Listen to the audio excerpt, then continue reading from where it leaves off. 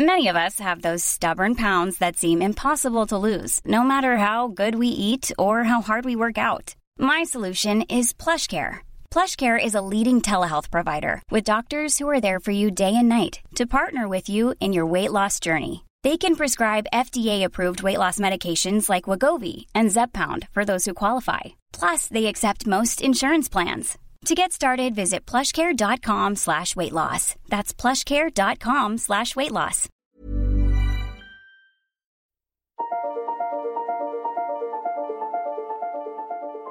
Hello, my name's David Runciman, and this is Past, Present, Future.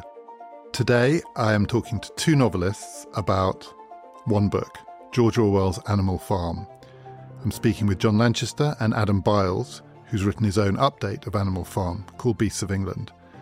And we're going to be reflecting on how and why this political allegory, above all others, is the one that's lasted.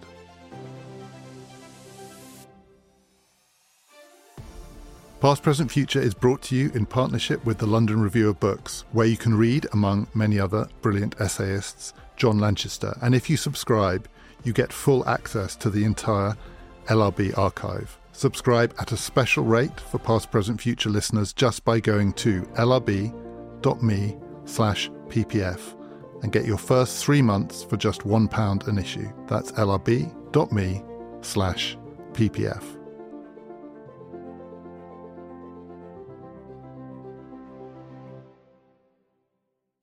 I think one thing that most people have in common when it comes to this book, Animal Farm, is that they probably read it as children. I mean, I don't know if that's true of both of you, but it's a book that's still widely read in schools. John, if I start with you, do you remember? Did you first read it as a child?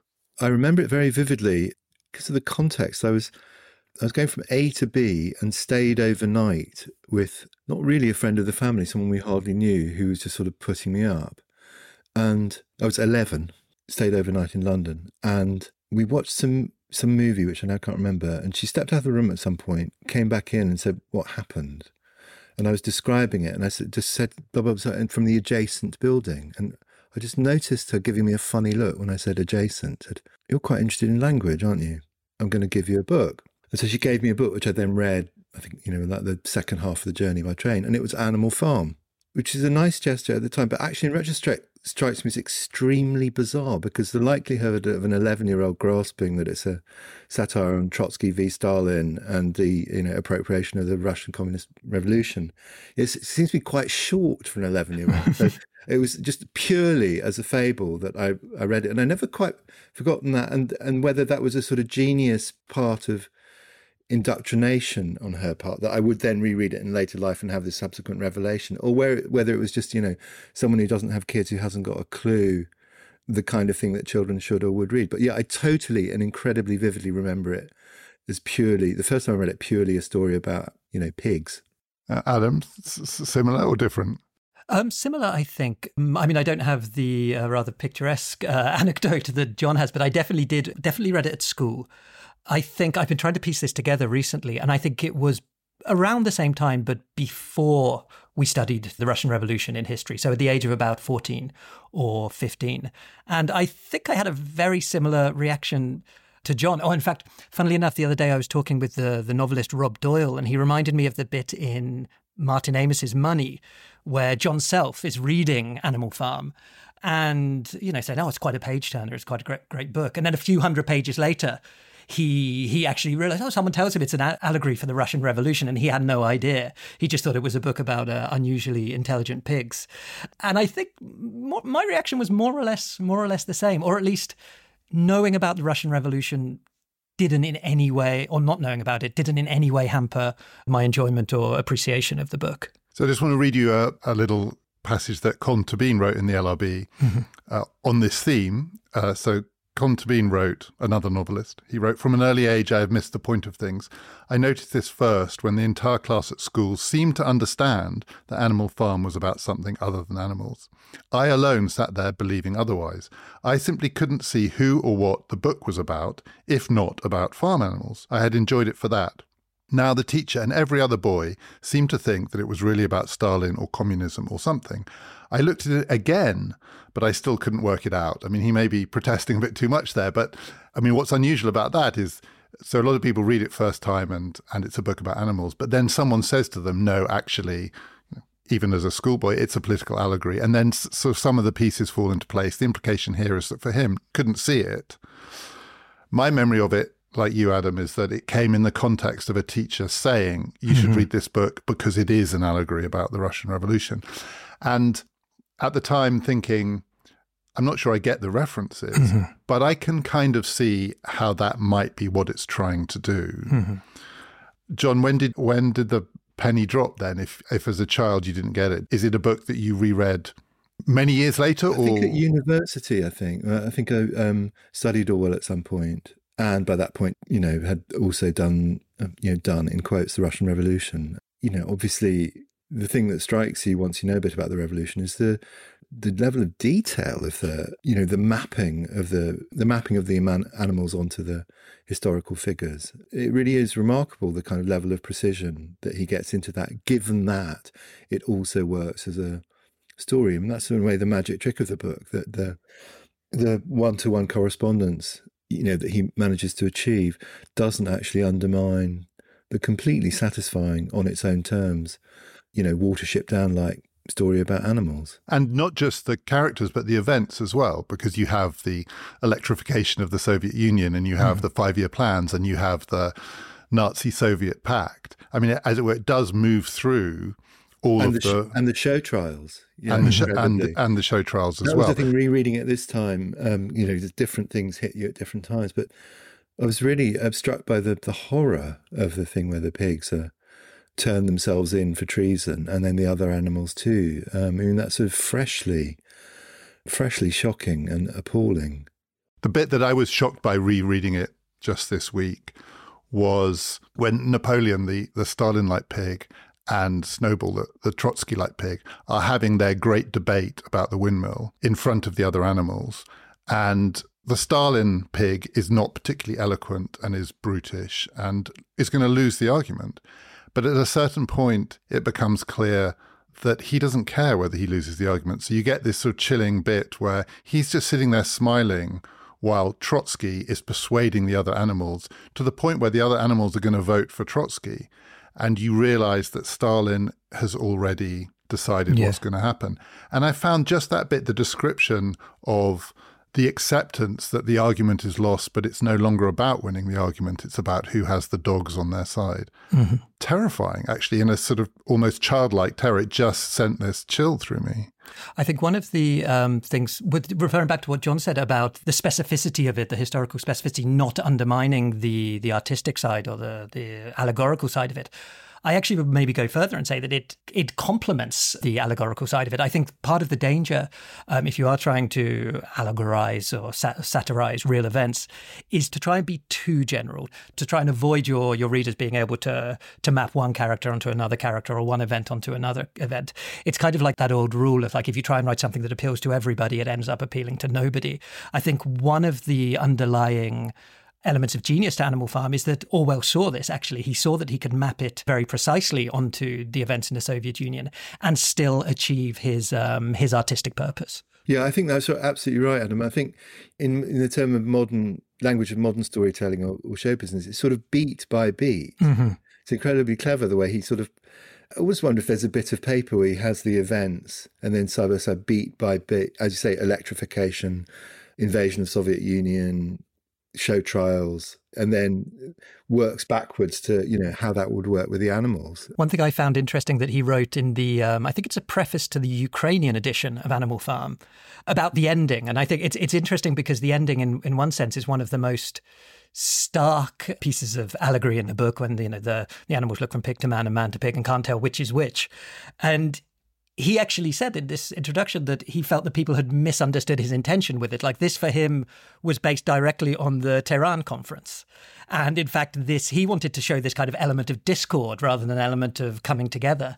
And I just find it fascinating that he would take this real situation, try and transcribe it almost precisely into the book, and in some way the scene would transcend these events and find a meaning which even he didn't intend. So I think this is the point where I should introduce another way of reading this book, which is being widely discussed at the moment because it comes out of another very recent account, which is Anna Funder's book Wifedom, which is about Eileen O'Shaughnessy, Orwell's wife, and the ways in which she's been written out of history, particularly how Orwell's biographers use this sort of euphemistic language to basically freeze her out of the story and freeze out the ways in which Orwell mistreated her. But at the heart of Anna Funder's account is a description of the process by which Animal Farm was written.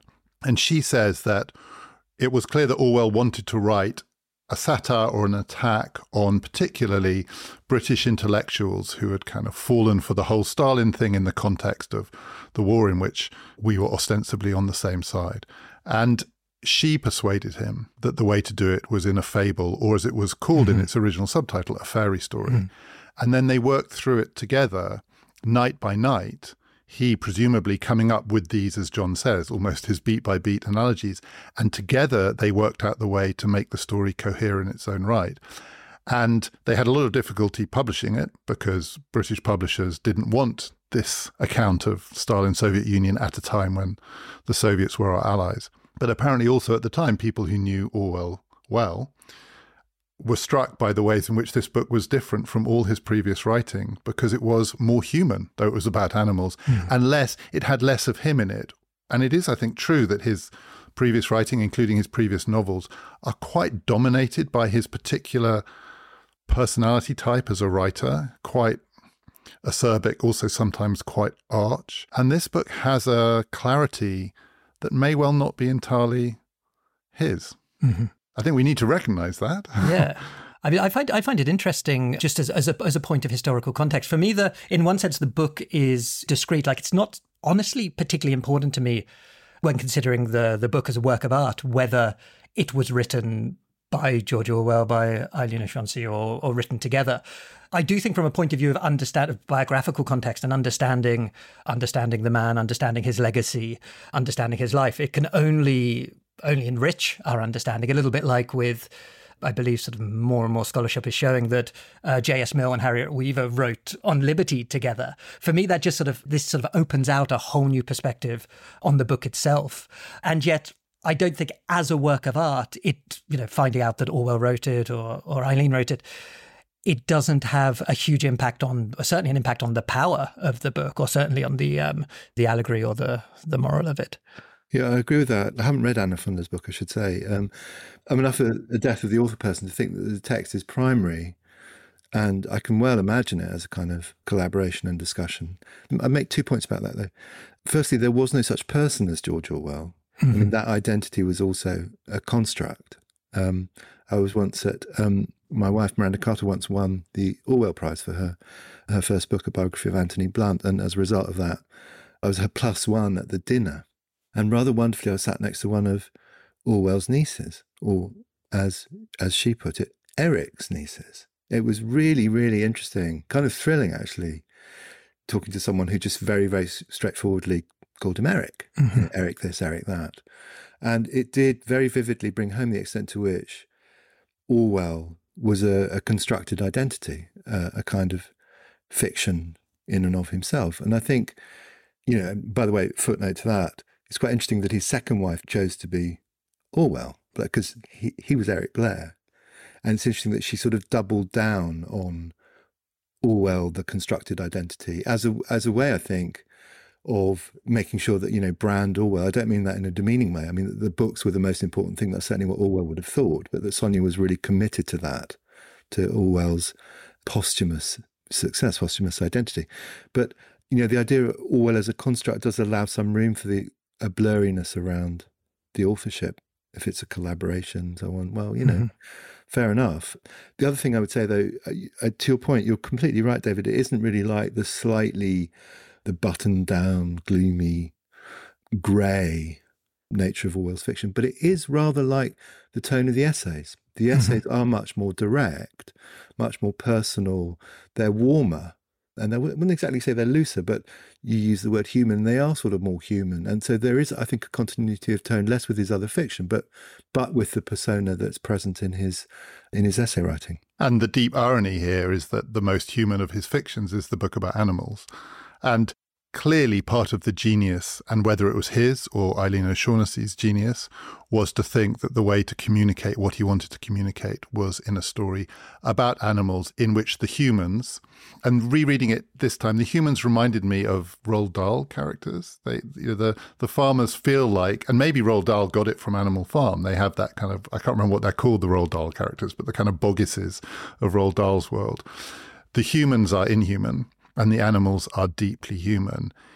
And I'm guessing that is a big part of why it has endured, because there is a universal human response to the anthropomorphizing of animal life. That must be part of its extraordinary lasting appeal. I think so. I think it also speaks to our literary education generally.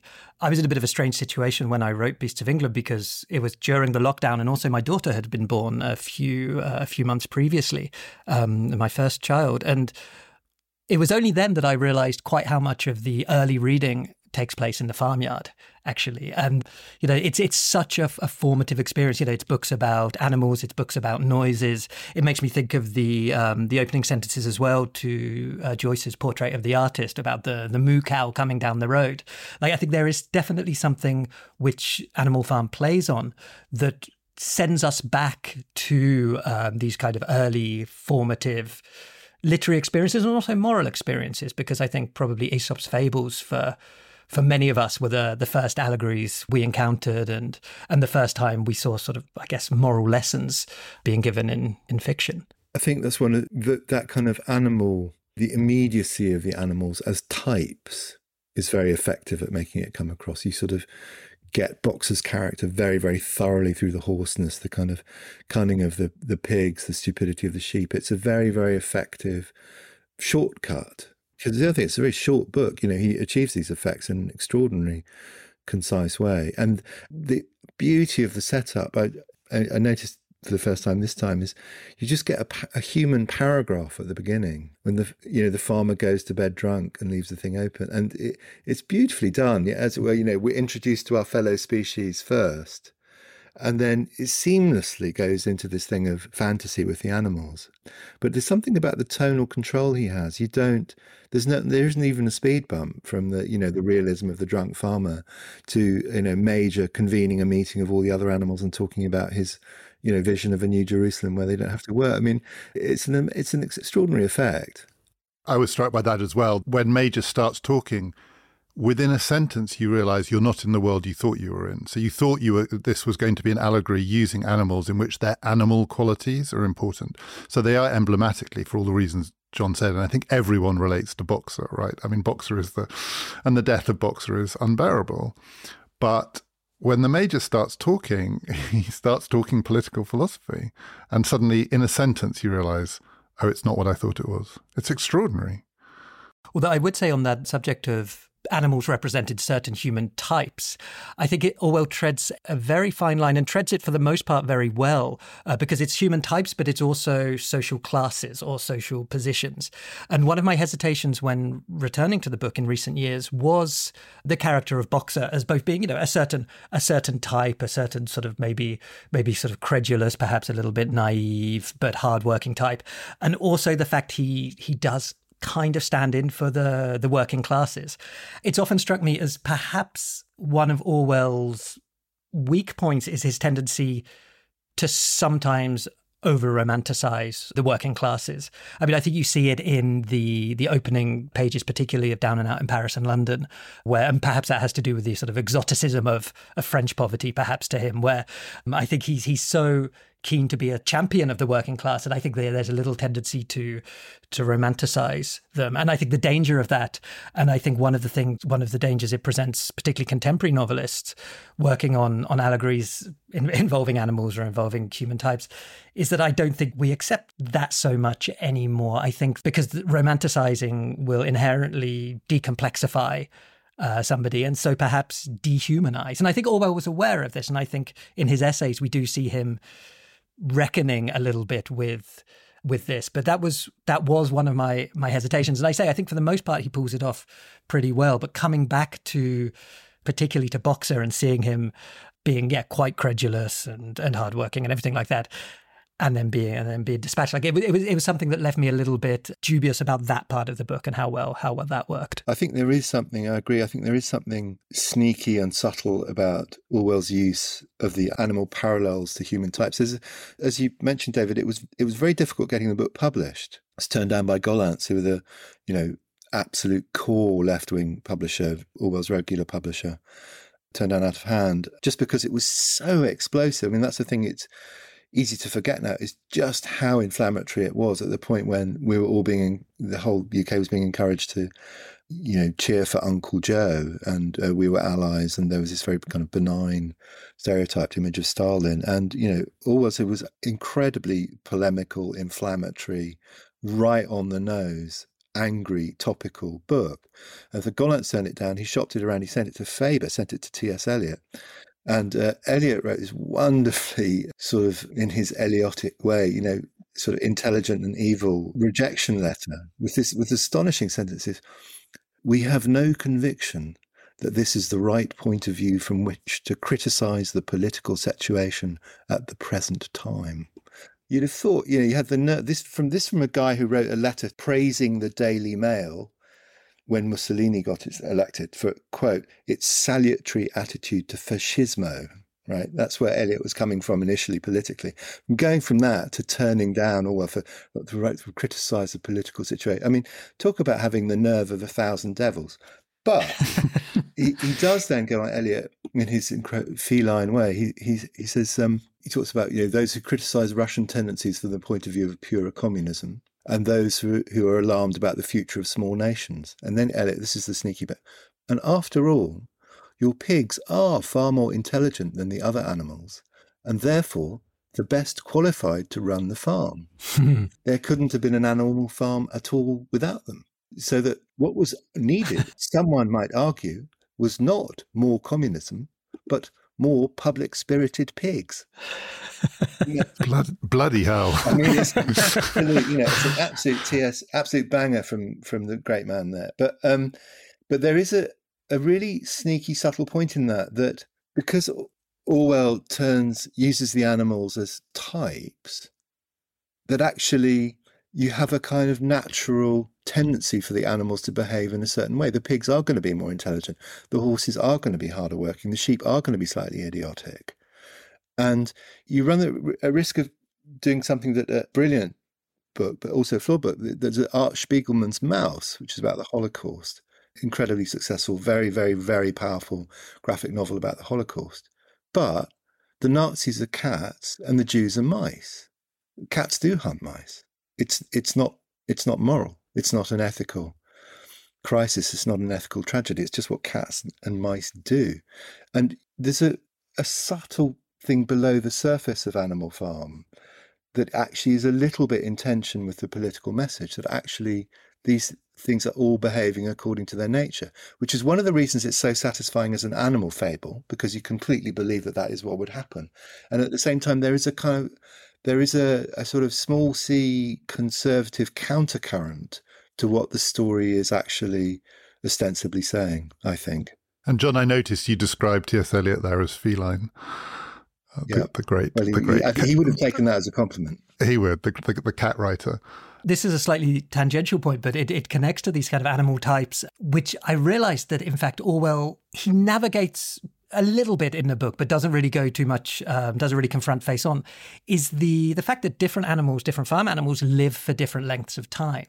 And it was something that really struck me as a sort of something to be reckoned with, and also in a way perhaps something to be avoided, was the fact that the events in a year to a pig, to a donkey, to a mouse, to a cat are going to be different depending on that animal's lifespan. And so there is a moment in Animal Farm when he does talk about the sort of the retirement ages of the different animals. And he does give each animal just a few years different depending on their species. But I think that's the only moment where he really even approaches perhaps one of the fault lines in writing a political allegory, particularly one that takes place over several years, about animals, is that if we're going to look at it from really anthropomorphize or really project a kind of rationality onto each of the different animals, their experience of the events will be radically impacted by whether they live for a year and a half or whether they live for 30 years. And another thing that would radically impact it, I mean, it's interesting as a counterfactual to say something like Chicken Run, where they're all the same species. If it was just one kind of animal, oddly enough, it would become much more psychological. It would become effectively about different types of people. He avoids that by stratifying, and then it would be, in a sense, about the problem of evil or the problem of malignity or power in a sort of institutional way in a different sense. But by stratifying the classes into different types of animals, he swerves that one. Many of us have those stubborn pounds that seem impossible to lose, no matter how good we eat or how hard we work out. My solution is PlushCare. PlushCare is a leading telehealth provider with doctors who are there for you day and night to partner with you in your weight loss journey. They can prescribe FDA-approved weight loss medications like Wegovy and Zepbound for those who qualify. Plus, they accept most insurance plans. To get started, visit plushcare.com/weightloss. That's plushcare.com/weightloss. Many of us have those stubborn pounds that seem impossible to lose, no matter how good we eat or how hard we work out. My solution is PlushCare. PlushCare is a leading telehealth provider with doctors who are there for you day and night to partner with you in your weight loss journey. They can prescribe FDA-approved weight loss medications like Wegovy and Zepbound for those who qualify. Plus, they accept most insurance plans. To get started, visit plushcare.com/weightloss. That's plushcare.com/weightloss. Mm-hmm. And yeah, as Adam says, Boxer particularly represents credulity. And it does have that universal theme in it. It is no question part of the reason it's endured. It's about the ways in which all of us, under these kinds of conditions, and Adam, your version of it touches on these themes too, are capable of being deceived. Mm-hmm. I was reading Orwell on Swift, and so Orwell writes about some of the things we've been talking about here when he writes about Gulliver's Travels. And he, in that essay on Swift, he addresses the question of how can I, on the one hand, be so politically far removed from Swift, whom he describes as a Tory anarchist, and how can I find so much of what he writes repellent in many ways? And yet he says this is one of the 6 books, if the world was destroyed, I would wish to be preserved. And he writes about the different levels at which it works. So similarly to Animal Farm, Gulliver's Travels has some reference points that mean nothing to people now, to do with Walpole and Whiggism in the 18th century and the wars with France and the role of the Dutch. It's a story that children can read, partly because it's about animals, but also it's about big people and little people, that universal theme. Everyone can understand the appeal of thinking about what it would be like to be very, very tall or very, very small. And then Orwell says in his essay on Swift, the bit that's politically timeless is the bit which is a sort of foreseeing of the police state, the bit where Swift is satirizing but also attacking the possibility of a politics that tries to second guess what people are thinking. And that's true of Animal Farm too, I think, that part of its universal timeless quality is there is something in politics about power and institutions and deception and self-deception which does transcend the Stalinist context. Or that's at least how I read it. And I think the use of language as well. We were talking about our first experience with Animal Farm, and that's the thing I remember most distinctly from the first reading was each of the moments when the sacred mottos or the rules for animalism were changed. So when it became 2 legs good, 4 legs better, or no animal shall sleep in a bed with sheets. And I just remember feeling really quite viscerally that the violence being done to the language at those moments. And I guess I suppose this is a current which runs through pretty much everything Orwell wrote, particularly around that time, is this connection between the decay and the decline and the intentional manipulation of language and the political and economic effects it can have. I think that's one of the prophetic things in the book, that thing about the power of those slogans, the power of the very simple framing. I think it goes in both directions, though, it's because it's often spoken of as prophetic, as 1984 is too. But I think that really hit me this time was the extent to which it looks backwards as well. That if you think about what happened when he was writing it late 43, early 44, everything's about Uncle Joe, the war's still, right in one of its darkest points. And what he does is he sets out to reframe what's happened. A lot of it's a reframing of the past. And although we talk in terms of allegory, prophecy, fable, things like that, it's a really unusual piece for setting out to actually change people's mind about what has already happened. The Russian Revolution isn't what you're being told happened, it was this other thing. And it's astonishingly powerful. This time I found myself wondering the extent to which Orwell's experiences when he was close to power as an officer in the colonial service, and also when he had his dealings with the BBC, had made him think about that, the extent to which you gain power by framing things. This is an extraordinarily powerful and, let's face it, incredibly effective reframing of the Soviet Revolution. We look at the ways in which it looks forward, but actually it's incredibly powerful about the way it looked back. Do you think, John, when you talk about that's what Orwell might have been referring to, that reframing as his political purpose? Because that was a quote of his from, I think it's from Why I Write, where he talks about Animal Farm being his first attempt to fuse political purpose and artistic purpose. And the idea of political purpose, I think, for a novel, and as novelists, I think we all have a slightly depressing sense of how little political impact a novel can have. It just struck me, I wasn't entirely sure what Orwell's political purpose was with this book, but that possibility of the reframing does seem to make sense. I think that's a really good point. I mean, I think Anthony Pohl, who was a slightly unlikely friend of Orwell's, given that they were so unalike politically, but said that Orwell, he always had to convince himself that there was a political thing to do before writing a novel, that he was a sort of aesthetically minded person who needed political alibi, needed a political excuse in order to let the other things out, to let his imagination loose. And I think, and it came out in odd ways, by the way. One of the things I always liked is that at one point he convinced himself that the semicolon was obsolete. He wrote The Clergyman's Daughter without semicolons. And the reason I know about it is when I was a student, we had some lectures from a man called Peter Davidson, who was Orwell's editor. And that created a huge headache because the modern theory of how you edit is a thing called the theory of the copy text, which is you pick the version of the text that the author signed off on and you base your editing on that. But the problem was that Orwell did sign off on the proofs of The Clergyman's Daughter, but at the point when he explicitly said he didn't want semicolons, but it has semicolons in it. There are 2 semicolons slipped in by mistake, which created a problem for Davison. Do you go with what he said, or do you go with the sacred, by modern ideology, copy text? And I think he actually took them out on the basis that all had been so clear about the obsolete semicolon. But in a way, there's always a version of that in his writing. He's always got a political purpose. I just think in Animal Farm, it comes through. It's the purest fusion of it, that he unleashes this extraordinary imaginative, freshness, really. It's still so fresh as pain when you reread it now. And at the same time, it's, I think, his most charged and angriest and most effective political book.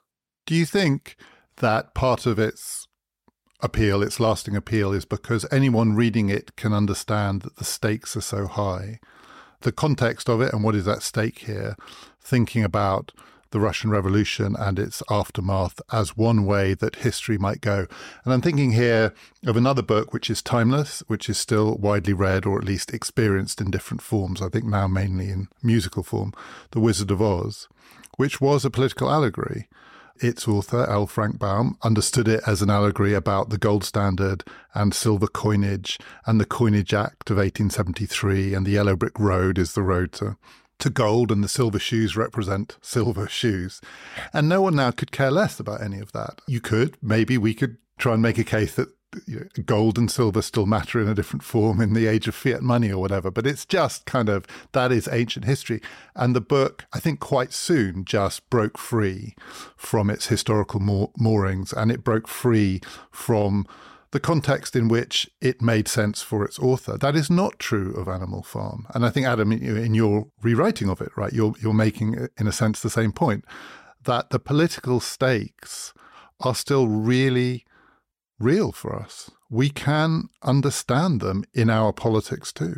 I think that's definitely the case. But I think partly because we're very historically, in one sense, very distant from the Russian Revolution and all of the historical specific historical conditions that brought it about and led to the events that Orwell describes. And yet at the same time, I think what makes allegories like this work are the underlying truths which, when stripped of the context, do also carry over. So in the case of The Wizard of Oz, this idea of, this terrifying being turning out to be sort of somebody behind the curtain, sort of pulling levers, I think is something which translates to so many contexts and is sort of is relevant to so many situations that it continues to have relevance. I guess with Animal Farm, it's definitely the case, and I guess in recent years, and this was certainly one of the motivations for me to revisit Orwell and then to write my own sort of sequel to his book, was the fact that it did become very clear that perhaps despite a certain naive optimism perhaps in the 90s, let's say, that sort of we were on this unstoppable march to sort of a democratic world, that actually some of the forces that brought about the Russian Revolution and brought Stalin to power were still very much there. But in addition, I think there is that sense of that underlying truth of the manipulation of people through language and the manipulation of politics through language. And I think even if you are talking about a situation which is, on a sort of beat by beat basis, as we talked about earlier, not really connected to the Russian Revolution, those truths, those little tweaks of certain phrases, those little sort of sly manipulations that the politicians make, I think will be recognizable to anybody in any context in any country around the world. And I should say, I found myself writing something not long ago and using the phrase "the wizard behind the curtain" to describe a contemporary politician. And I suddenly realised, I think this is the third or the fourth time that I've used that phrase about different politicians. I think it started with Blair, and I thought I must stop because actually I'm stripping it of all meaning, though it is a compelling image that has nothing to do with the gold standard and silver coinage and all the rest of it. It's about power. And at the heart of all great political allegories, so regardless of what the specifics of The Wizard of Oz, there is in that moment of revelation something that chimes with all sorts of political ways of thinking about the emptiness at the heart of power. I've stopped using it, but I became addicted to it. I think it's by far the best thing in The Wizard of Oz. I think I can't stand it as a story. It's completely chaotic, I don't think. I mean, I think the thing that really cuts through about Animal Farm, I think the reason why, as with, you can throw away the gold standard from The Wizard of Oz. I mean, another example of something which makes absolutely no sense and nobody cares is the magic flute. I mean, I must have read the explanation of the allegorical stuff that 3 or 4 times. I mean, in one ear, out the other. It's absolutely total mince, and it's all about the Masons and the goodies, the baddie, and, it's terrible. Nobody cares. It's all gone. The thing that's different about Animal Farm, the thing that is permanently, electrically alive, I think, is that at its core, it's about lying. It's about the power of lying, the permanent power of lying, and what you can do if you just are willing to flat out 100% tell untruths, commit to it, change your story, have complete amnesia about everything you've ever said, deploy the full resources of all the power you have behind that. I think that's never not going to be relevant. And in some ways, I'm sorry to say, it's maybe become increasingly relevant in our politics and depressingly not totalitarian politics, which is one of the, Orwell's focus in that book, but just flat out lies have become more and more important in just normal, previously mainstream democratic politics. It's just now it seems to have become a standard part of the toolkit. Though Orwell was also writing about the ways in which British intellectuals were lying about Stalin. I mean, the absolute blatant fakery of the way in which Stalinism was being presented in the British press was one of the things that, and the Eliot letter was an example of that. I mean, I don't know if you'd call that letter in its feline quality a lie, but it's a long, long way from someone who is primarily concerned with the truth. Yeah, and it's disingenuous and evasive and all that. I suppose I'm not writing a retrospective justification for fellow travellers. I mean, things were slightly different in the middle of a world war, maybe. Oddly enough, a character that really cut through this time for me was the donkey. I hadn't really noticed before, but the sort of cynical intellectual who's seen through everything. And I mean, just in terms of British politics, that had a sort of that was freshly relevant, I thought. And whom some people say is Orwell. I didn't know that. That's really interesting. I don't know if that works, actually, but it's certainly often said of it that, and as we said at the beginning, Orwell's Eeyore-ish character is not present in the writing of this book, maybe because Eileen O'Shaughnessy stripped it out. But there he is. Yeah. There is the Eeyore-ish figure saying, I've seen it all before and I see through you all. Yeah, there Benjamin is. I think that's right. I mean, I think, and in that sense, Animal Farm didn't work. The thing about the power of falsehoods are just as, it's not like we suddenly thought, oh, well, let's swear off them forever. And Adam, would it be fair to say that that's the central theme in your rewriting, though in a very much in a non-totalitarian context, in a sense, in an age of multiple, endless, overlapping sources of information? Yeah, I think so. I think there's this idea of lying and this idea of leaning into the lie, and also this idea of this capacity we have and of being able to believe in and subscribe to several different realities at once. I must admit, I think one of the differences between my approach and what I take to be Orwell's approach is that I think he had a very clear understanding of what he wanted to say before embarking on the project, what his analysis was and how he wanted to present it. My approach was a little different in that I wanted to understand what had happened in recent years. And I saw in Orwell's fable, in his allegory, potentially the toolkit for me coming to my own understanding. So in a slightly sort of parasitical way, I thought, what would happen if I inserted myself into his world and deployed his tools? Might I come to an understanding of what was going on? And as I was writing, I think one of the understandings I came to was this idea around truth and falsehood and a shared sense of objectivity, which is perhaps something which, because of the historical context he was writing, it's not something which Orwell addressed directly, but I think has become very important politically recently, is what do you do in a society where the ground beneath your feet, the ground of objective truth, the ground of fact, is not shared, when people can kind of plant themselves on sort of these shifting islands of facts and these shifting islands of truth. And I realized once I was probably about halfway, maybe even 2/3 of the way into the first draft, that was essentially the core of the book for me. John, so I hesitate to ask this because The Wall is a different kind of book, and it's, among other things, a dystopian fiction. But is it an allegory? I mean, does the idea of allegory, it's a novel about climate change, and it's about many, many other things too, including the possible ways in which a society might close itself off entirely from what lies outside. People have taken it that way, and I'm referring back to Death of the Author earlier, in a funny way. I'm not sure it's up to me. I didn't think of it as an allegory. I thought of it more as a sort of a warning, or I think coming out of a specific image. It did actually come out of a dream, a recurring dream I had about someone standing on a wall, and I just kept thinking about what that was and what that meant and what would have happened to the world. But a lot of people have taken it that way, and walls have become, I started writing it in 2016, and walls and barriers and boundaries are definitely more of a feature of the world. I mean, I'm wary of allegory as a writer, partly because of the way that you can't, I suppose, again, going back to Death of the Author, that it's difficult to control meaning, and the things you think you're saying aren't necessarily the things you end up saying. And the things that the audience takes, the readers take, aren't necessarily the things that you put there. And for me, there's a bit of a tension between the impulse to explore an imaginative world and lay out an imaginative world, and the implicit thing about determinate meanings that you have in allegory. If you read Animal Farm and think that, well, actually, in a sense, isn't Napoleon really, Trotsky? That's actually wrong. You very specifically got that wrong. And Boxer's sort of the middle class, isn't he? Because the middle class are the people who really do the hard work. Wrong, incorrect. And that's always struck me as one of the risks of allegory, that you can just, not to put too fine a point on it, you can cock it up, or the reader can cock it up, and you've mislaid the book somewhere in the process.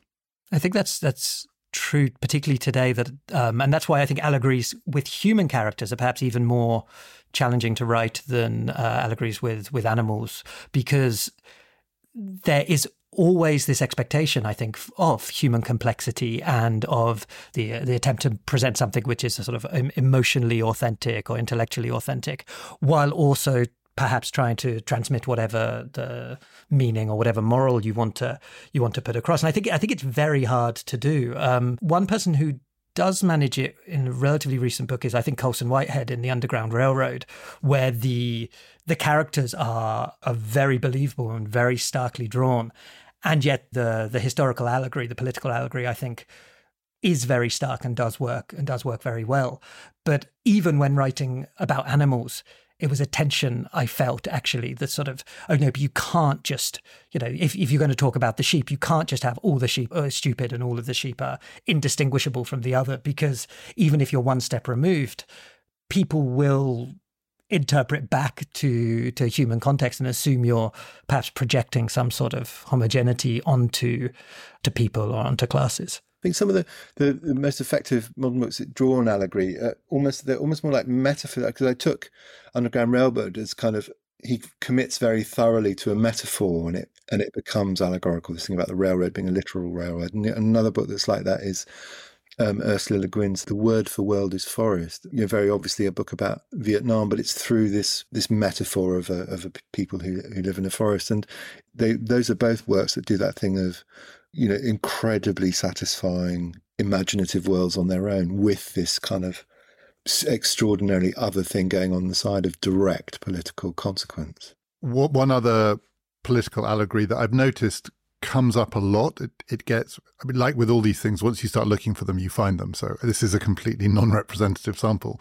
But I've noticed that Dostoevsky's The Devils, or The Damned, as it's sometimes called, which is another book that scholars can tell you all of the very, very specific 19th century Russian and other political references in that book.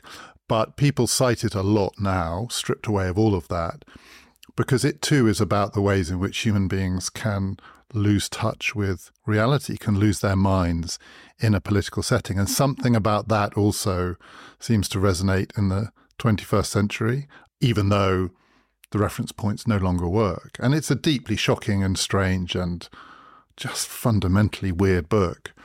And yet something about it cuts across the century and a half since it was written. I think it's one of the most extraordinary novels ever written, The Devils, because Dostoevsky does draw you in, you get sucked into the world, and it gets madder and madder, and the characters get madder and madder, and it gets more and more extreme, and you find yourself putting back to, well, Fyodor, mate, I mean, this is great, but are people in this sort of middle of nowhere sleepy rush, are they really wanting to kind of, kill God and burn down church? And you think, oh, actually, wait a minute. No, because 30 years later they did. That's exactly what they did try and do. And he has this extraordinary ability to, just at the point at which it feels like he's spiraling more and more and more away from, he's getting madder and madder, basically. You suddenly realize that actually it's more and more truthful. That's actually what happened. I don't know anyone else quite like that they look like they're going down a vortex, and actually you realize that actually they're getting closer and closer to the truth. And there you have Animal Farm and The Devils on either side of the same event, one weirdly prophetic, the other, as you say, John, looking back. And that event still remains, for some of this kind of fiction, the turning point, the pivotal event. And is there another work of political allegory? I was going to ask you, Adam, if there are any other. I mean, do you have other favourites? Well, there was one. It was a television show, actually, that I enjoyed and I thought was rather mercilessly cancelled. It goes Armando Iannucci's Avenue 5 quite recently, which I thought was building up. It got 2 seasons out of HBO. So this is a space cruise liner that gets knocked off course, and so is traveling.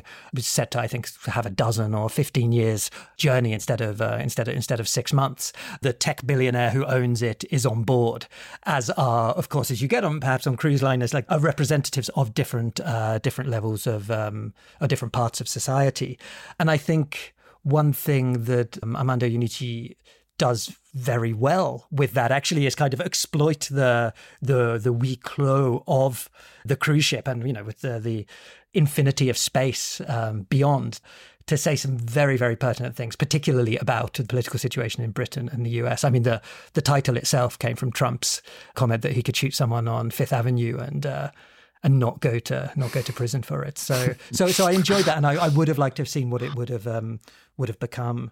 Another one that came to mind was High Rise by J.G. Ballard, which for me was just the first time I read it. Again, probably not too long after reading Animal Farm, actually had quite a sort of a transformative effect on my on my understanding of literature. John, are there any others you want to throw into the mix? I agree with both those. I'm really sorry to hear that they'd stopped making they cancelled Avenue 5. I love that. There's an incredible episode in it where some people on the spaceship become convinced that it's all a simulation. Yes.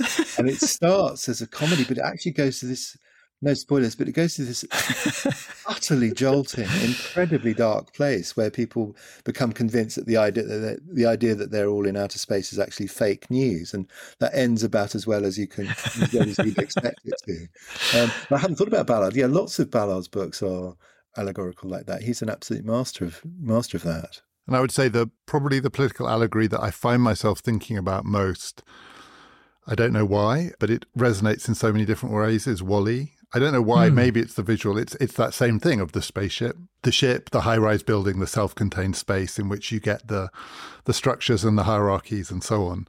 But there's something about Wall-E that more than almost anything else, I find myself often thinking, oh, it's like that.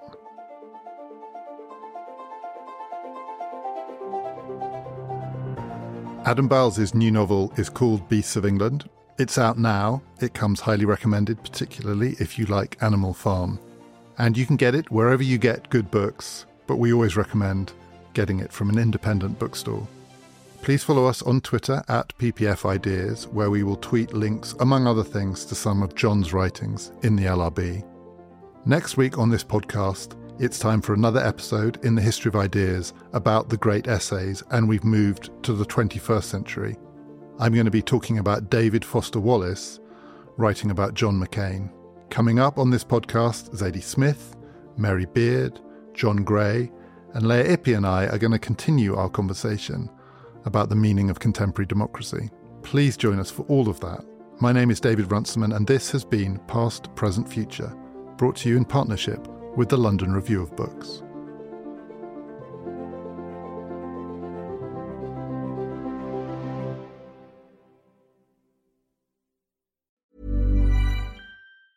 Planning for your next trip? Elevate your travel style with Quince. Quince has all the jet-setting essentials you'll want for your next getaway, like European linen, premium luggage options, buttery soft Italian leather bags, and so much more. And is all priced at 50 to 80% less than similar brands. Plus, Quince only works with factories that use safe and ethical manufacturing practices. Pack your bags with high-quality essentials you'll be wearing for vacations to come with Quince. Go to quince.com/pack for free shipping and 365-day returns.